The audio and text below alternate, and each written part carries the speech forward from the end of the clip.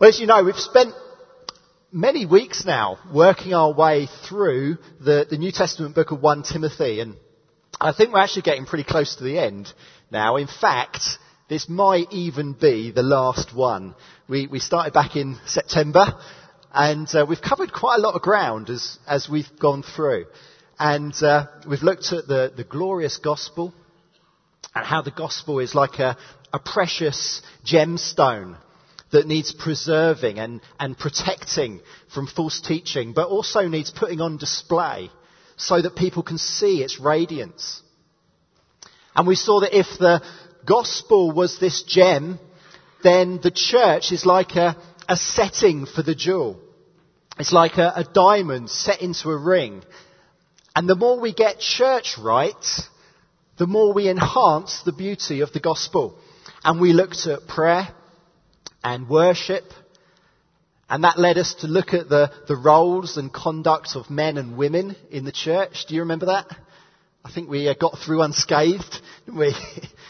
And then we went and looked at other sort of very practical subjects that this letter deals with. We looked at the requirements for eldership. We looked at how we should treat the poor and the needy among us. And then, of course, in this final chapter, we've looked at our attitudes to money, with a call to contentment for those who don't have money and a call to humility for those who do. And you can decide which category you come into. Probably both. But all through this letter, the Apostle Paul, who wrote it, has switched back and forth between instructions that he wants Timothy to pass on to the church and instructions that he has specifically for Timothy himself. And in these 6 short verses that I've just read, he is addressing Timothy directly.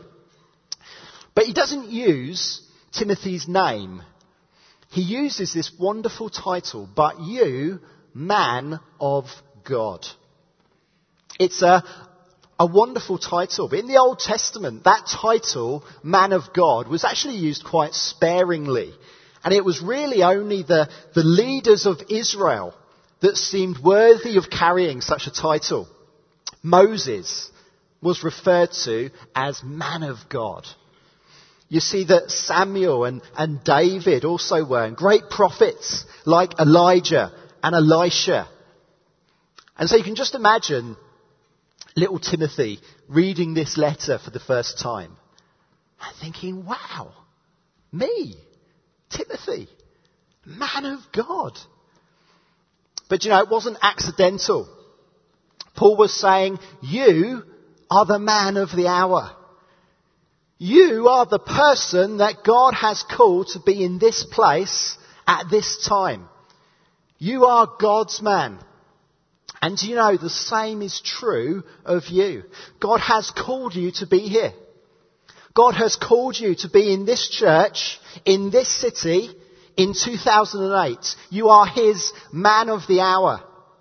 You know, there's only one other use of that title in the New Testament, man of God. And you find it in the second letter to Timothy, in 2 Timothy 3. It's actually in a section that's headed in the NIV, the same as the section we're looking at, Paul's charge to Timothy. And it talks there about the usefulness of Scripture for everyone. And it says that it is so that the man of God may be thoroughly equipped for every good work. So no longer is it occasional heroes of the faith, like Moses and Elijah, that warrant this title, man of God. Now it is any believer who is reading Scripture and growing in Christian maturity.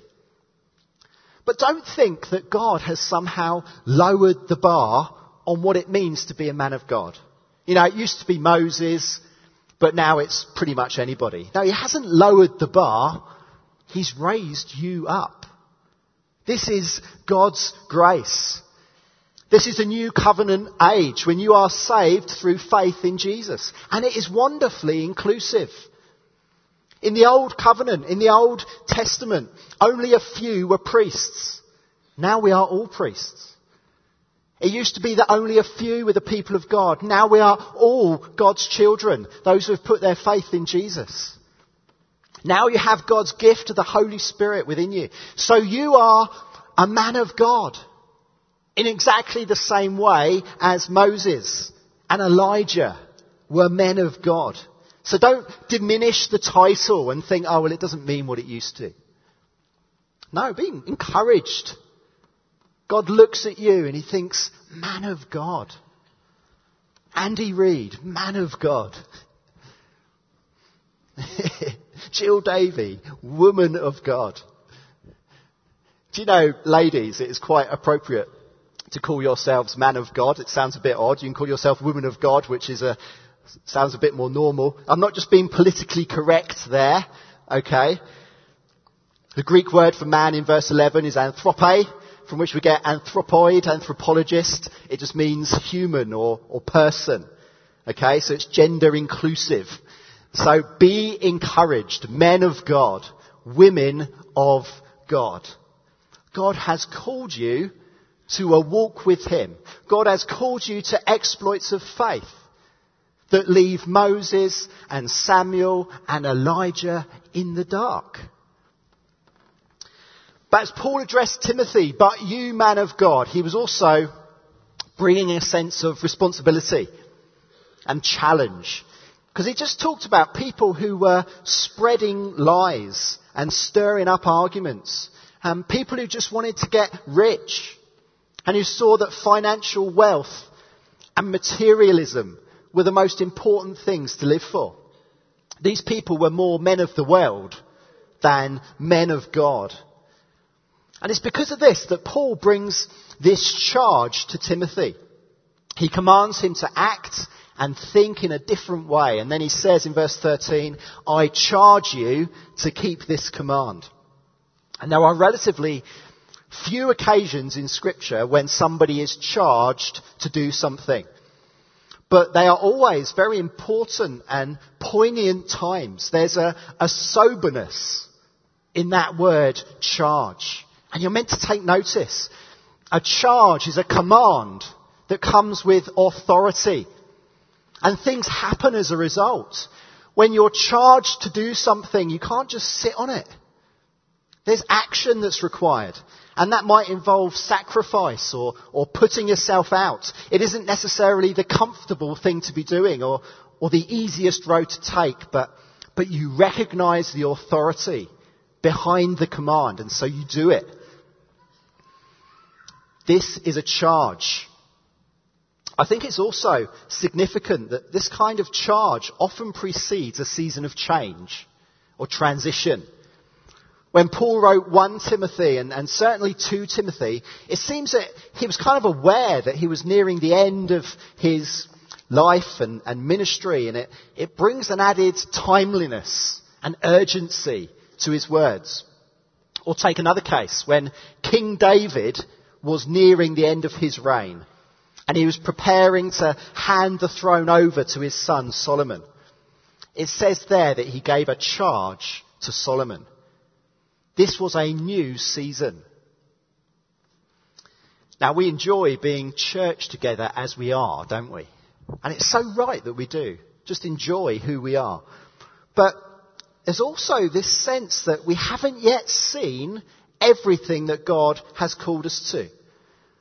We're not yet in that place that God has for us. And even as we come again on this gift day number 2, to bring our money, it's not purely that we are looking back to a debt that has to be paid off. We are also looking forwards. We're looking forwards in faith to the new things that we can engage with, to the new things that we can invest in as a church. So, men and women of God, we need to hear the charge that God brings before us from his word. Well, the charge to Timothy contained 4 key elements, okay? And that's what we're going to look at this morning. The first charge is to flee from sin and pursue righteousness. That's the first thing that Paul says. Flee from all this and pursue righteousness. He's been talking about people who just want to get rich. But actually the problem is is more general than that. This is people who have turned a deaf ear to what God wants in their lives, the so-called sound teaching of our Lord Jesus. And instead, in a position of rebellion towards God, they've followed their own selfish desires and gone along with the evil trends of the world around them. Well, that's sin.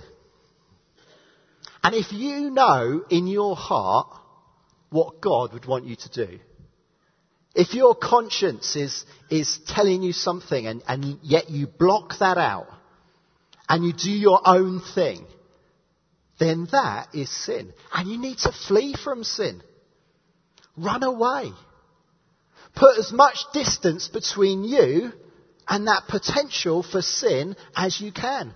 If you have a tendency to get drunk, don't have a single drink. If you have a boyfriend or girlfriend and you're struggling to stay pure, then don't be alone together at all. Flee from sin. Don't flirt with sin, any sin. Don't see how close to the line you can get without stepping over.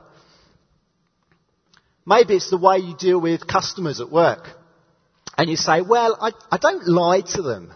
I just kind of hold back on the full picture. Or maybe it's gossip at the school gate. And you say, well, I won't say anything, but I'll just listen in for a little while.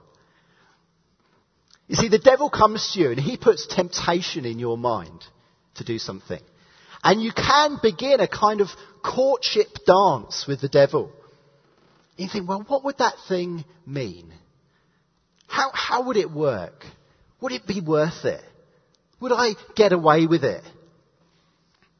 Or you can run the other way. And God says, flee from all this. So come on, let's be radical with dealing with sin. Let's have a spirit of no compromise.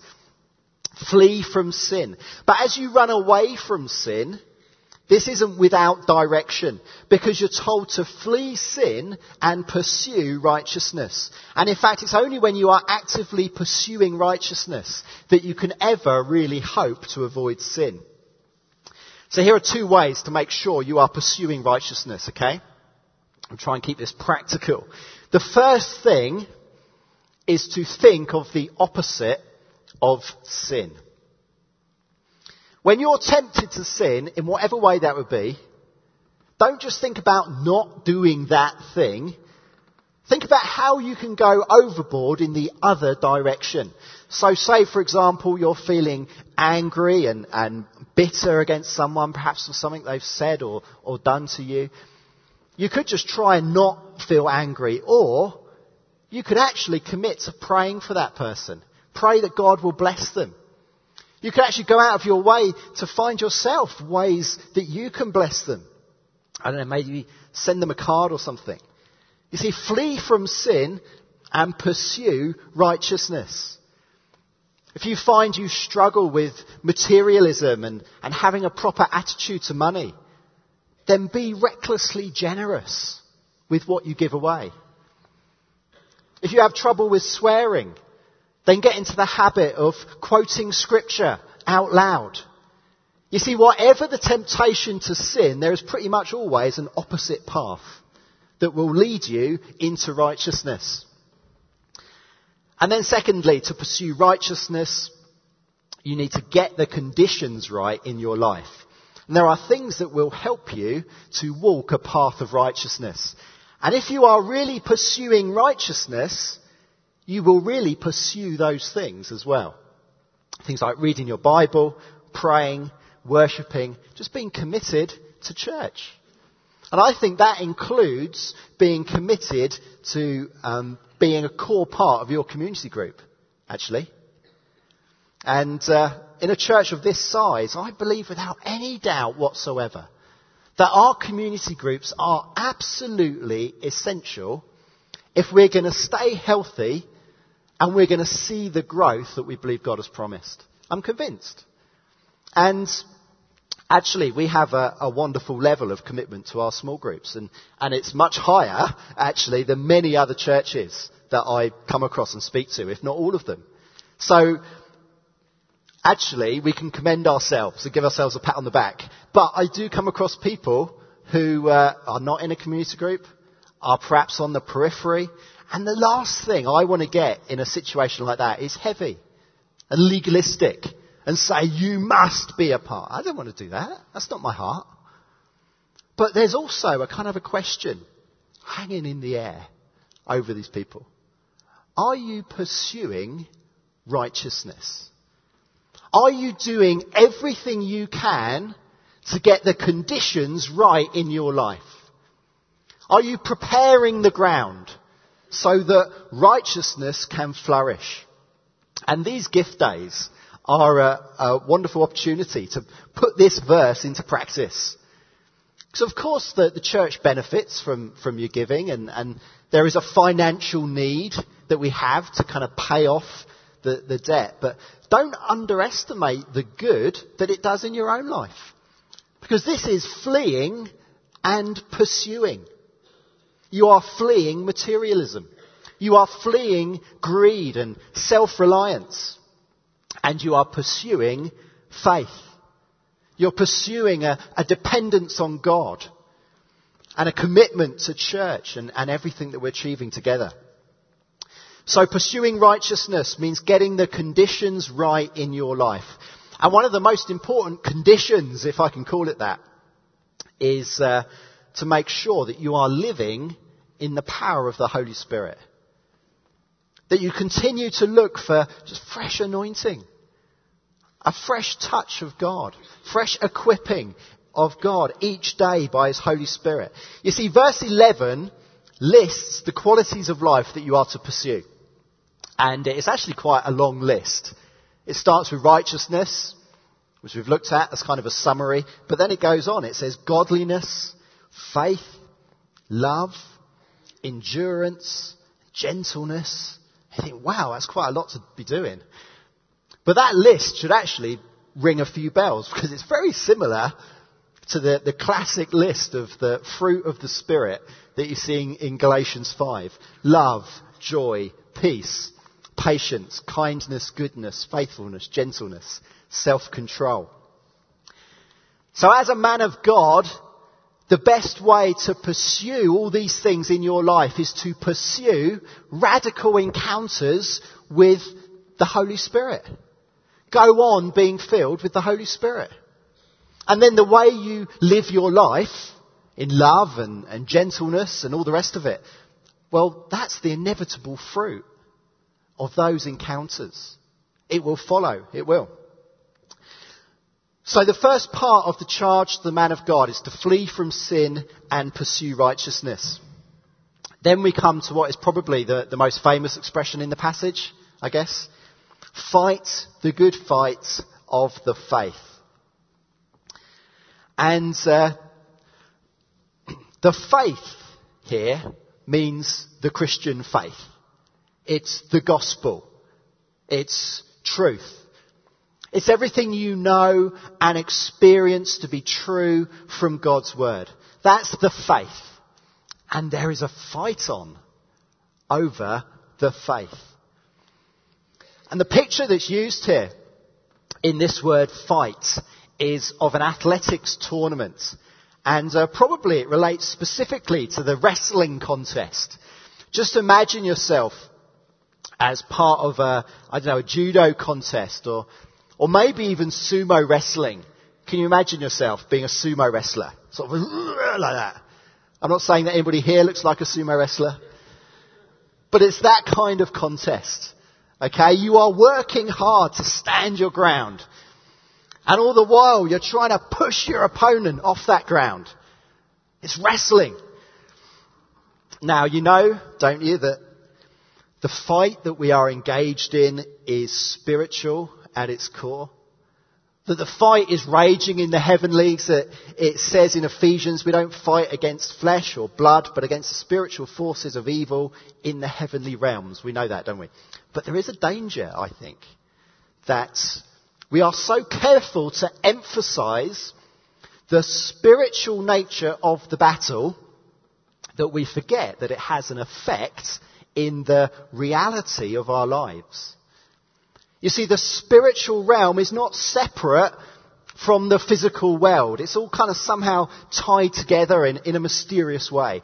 But the battle is not over there, so unseen as to be irrelevant. No, it's being fought right here. Right here in the issues that you come up against and tussle with in your life. It's a spiritual battle at its core.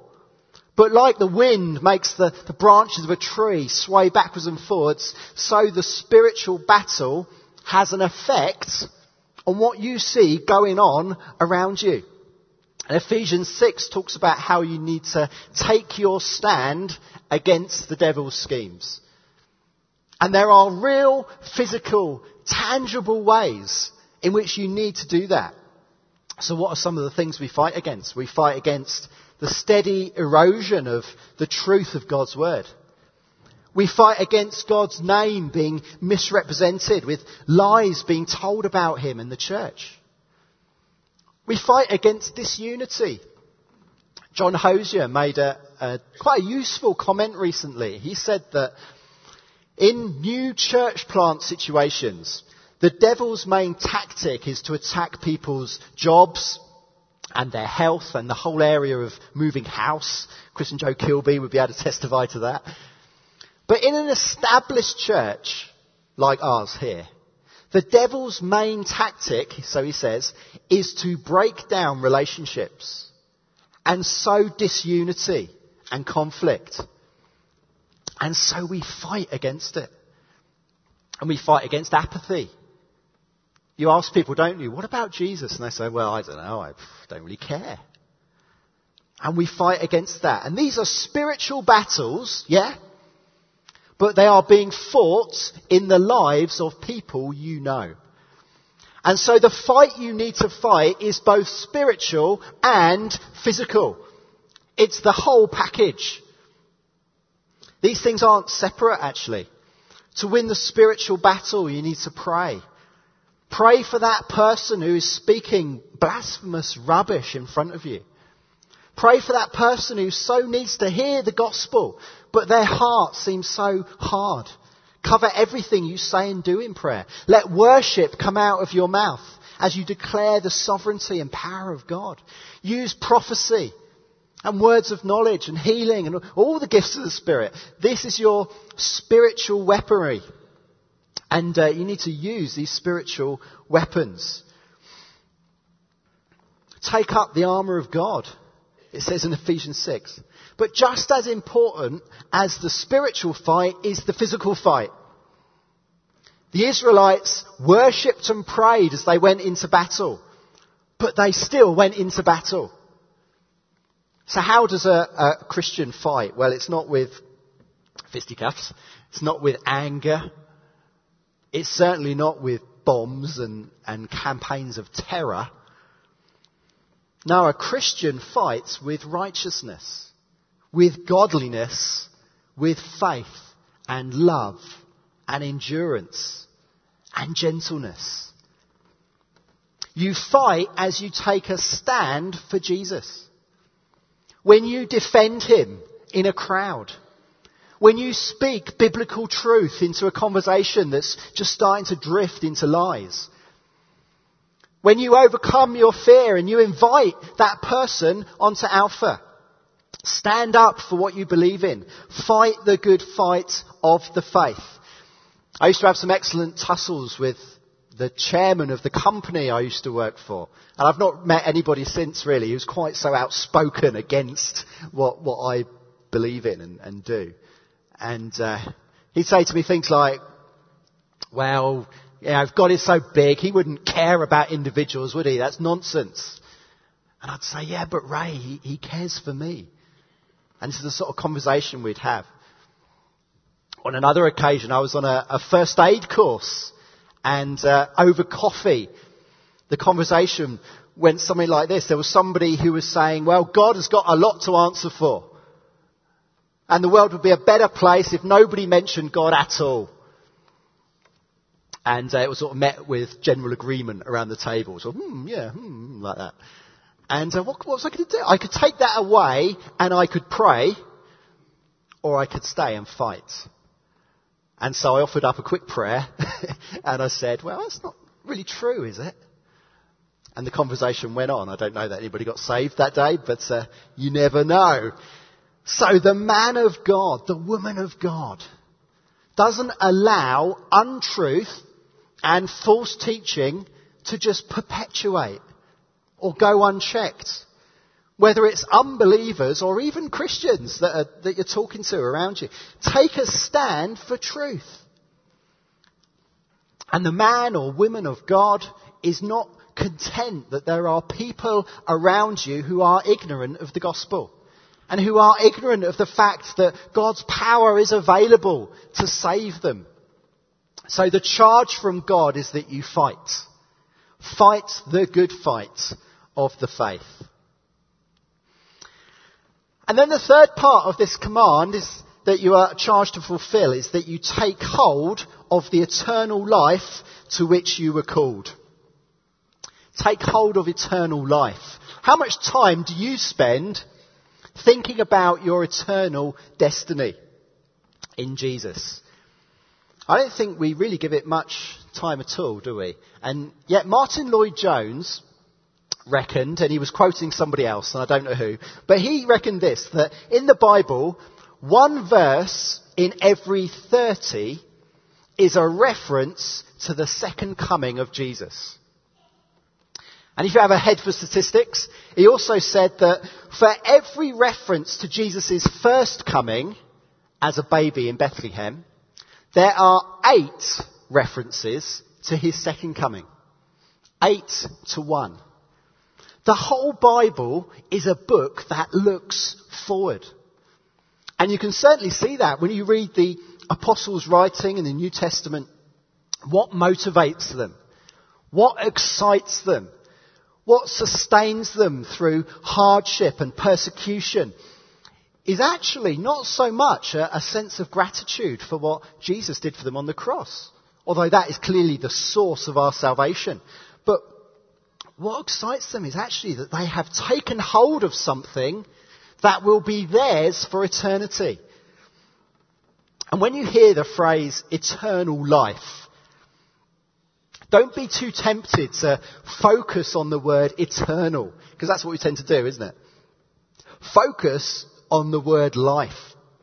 We can tend to think that eternal life is all about the future.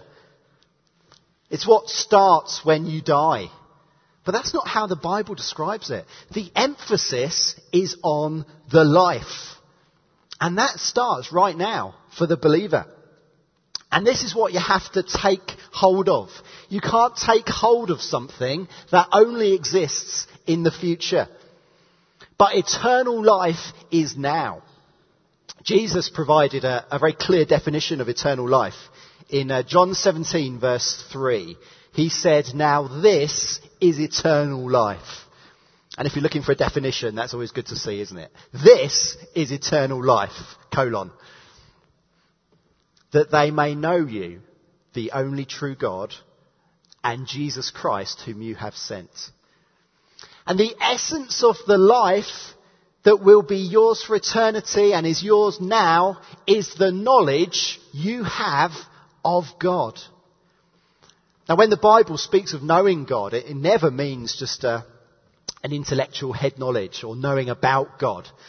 No, it's the most intimate kind of knowing there is. This is all about experiencing God. To some extent, even understanding God and thinking like He thinks. And it's this eternal knowledge of God that you must take hold of today. And there's something very deliberate, almost violent in that word that's translated take hold. When Peter got out of the boat and he started walking on the water and then he messed up and he started to sink, it says that Jesus reached out his hand and caught him. And it's that same word, take hold. It's like when you go out for a walk with a young child and maybe they're running around, but you come up towards a busy road and you take hold of that child's hand and you grab hold of it and you say, stay with me. It's that sense. Take hold. That's what you're doing with eternal life. Grab hold of it. Hold it tight. And the best way I can think of doing that is this. I'll try and be practical here. I think the best thing you can do is to think what it will be like for you after you have died and gone to be with Jesus. Or after Jesus has returned.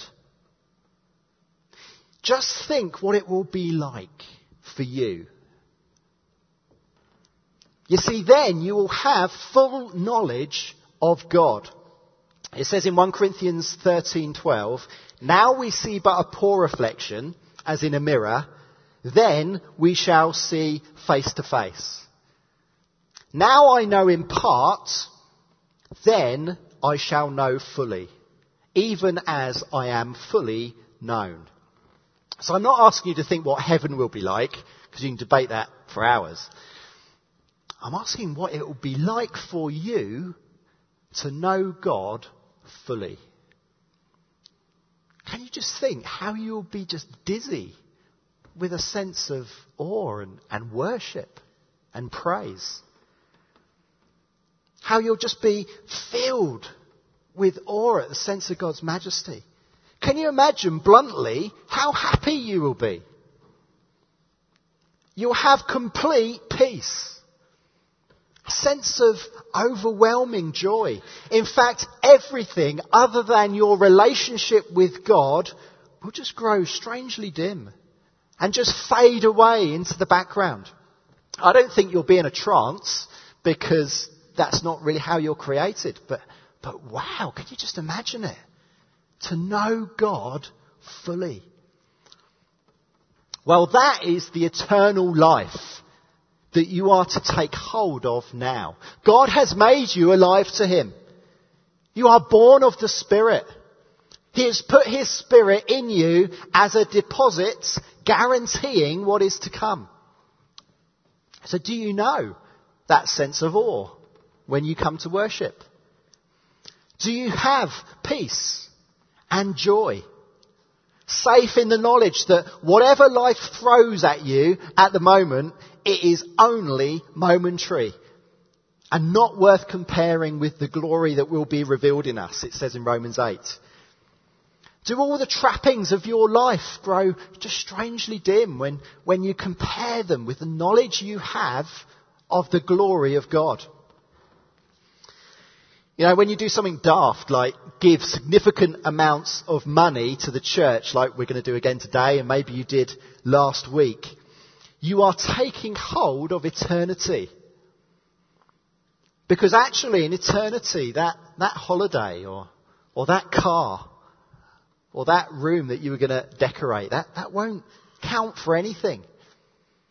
But that person who was saved and added to the church because they saw that something good was happening in Winchester, well, they'll be by your side in heaven forever.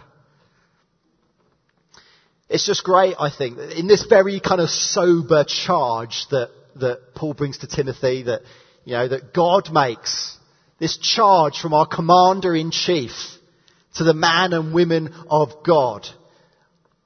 And at the centre of this charge is actually to be happy. It's actually to have fun and enjoy yourself and enjoy the knowledge of God that you have. That is really taking hold of eternal life. So then finally, I'll finish with this. Man of God, you need to keep your eyes fixed on him. And this passage ends with the most majestic statements about God. I mean, let's just read them again. God. It just starts there. God. Not proven, just stated. God. The blessed and only ruler. The King of kings and Lord of lords. Who alone is immortal and who lives in unapproachable light. Whom no one has seen or can see. To him be honour and might forever. And these are great words, aren't they? And I really want them to just kind of soak into your spirit this morning. The Apostle Paul, he does this quite a lot, and it's wonderful. He can be writing about the most mundane subject, if I can say that reverently about Scripture. And then within a few verses, he's just lost in the kind of praise and adoration of his God. And in this chapter, it's all about money. It's about being content with what you have and being generous to others. But here in the middle, in these few verses, he stops to worship God. And we're about to come again and give. And we benefit wonderfully from this building that we have and we've been able to refurbish. But we owe money and we need to finish the repayment for the work that's been done here. And we long to see our debts significantly decreased today.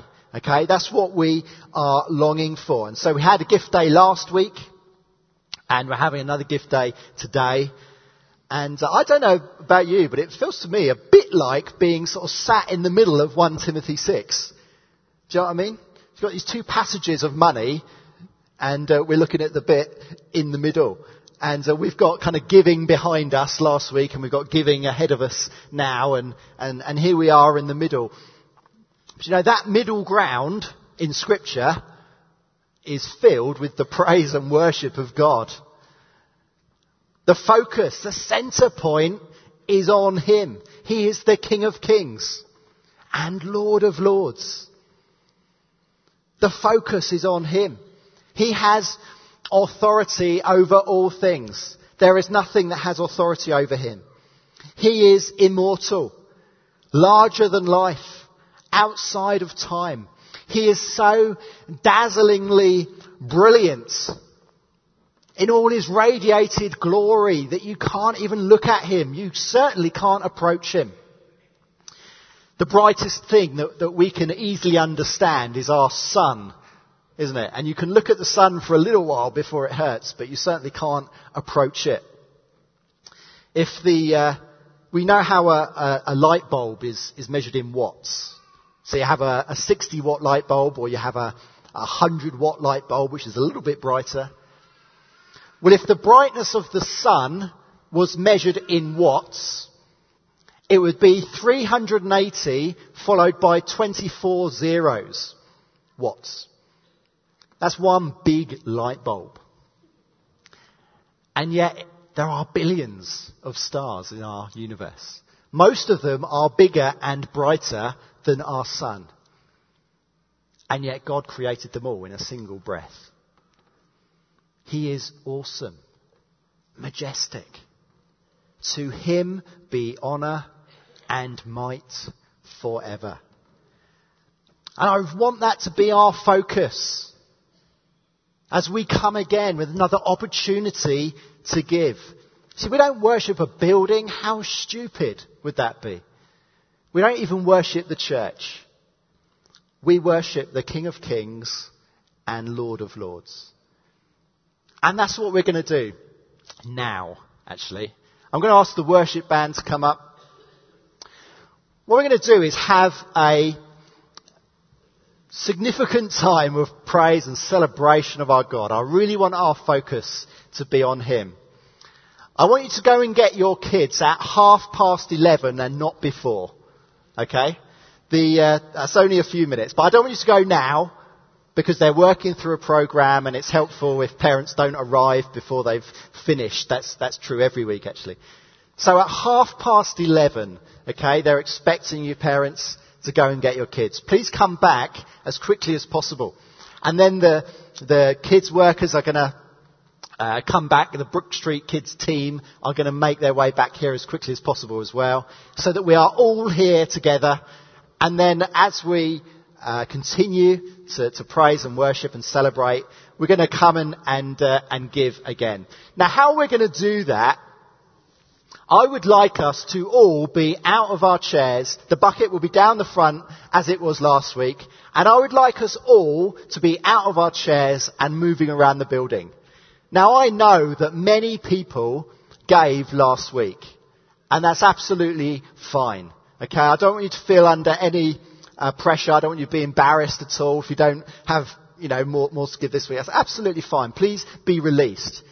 But please also get out of your chairs and walk around, okay? So I'd like the whole church to be moving, right? I don't just want the people who are intending to give this week, right? Now, visitors, don't worry about that. You know, if you'd rather stay where you are, then that's absolutely fine. But the rest of us, okay, move. And, I've had this expression going around in my head all week.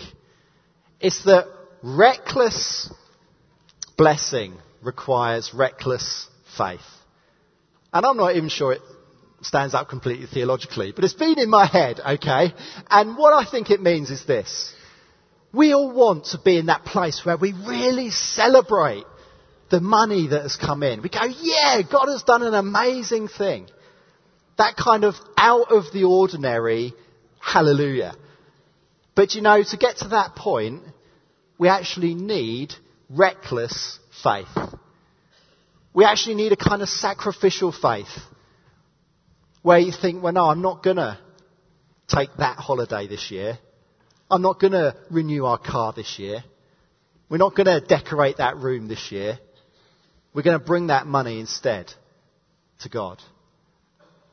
And I just feel, you know, it's just between you and God, but there's just real value in doing that. So even if you gave last week, you might want to give again. And even if you've not come ready to give this week, you might want to pledge something new. And even if you don't do that today, don't feel that this week you've kind of missed it and that's your last opportunity gone. Let's be reckless in our faith. Let's put God to the test. He tells you to do that. That he might open the floodgates of heaven. So, let's pray, shall we? Let's put our focus on our King of Kings, our Lord of Lords, and I guess in this song, you need to go and get your kids. Okay? Let's go.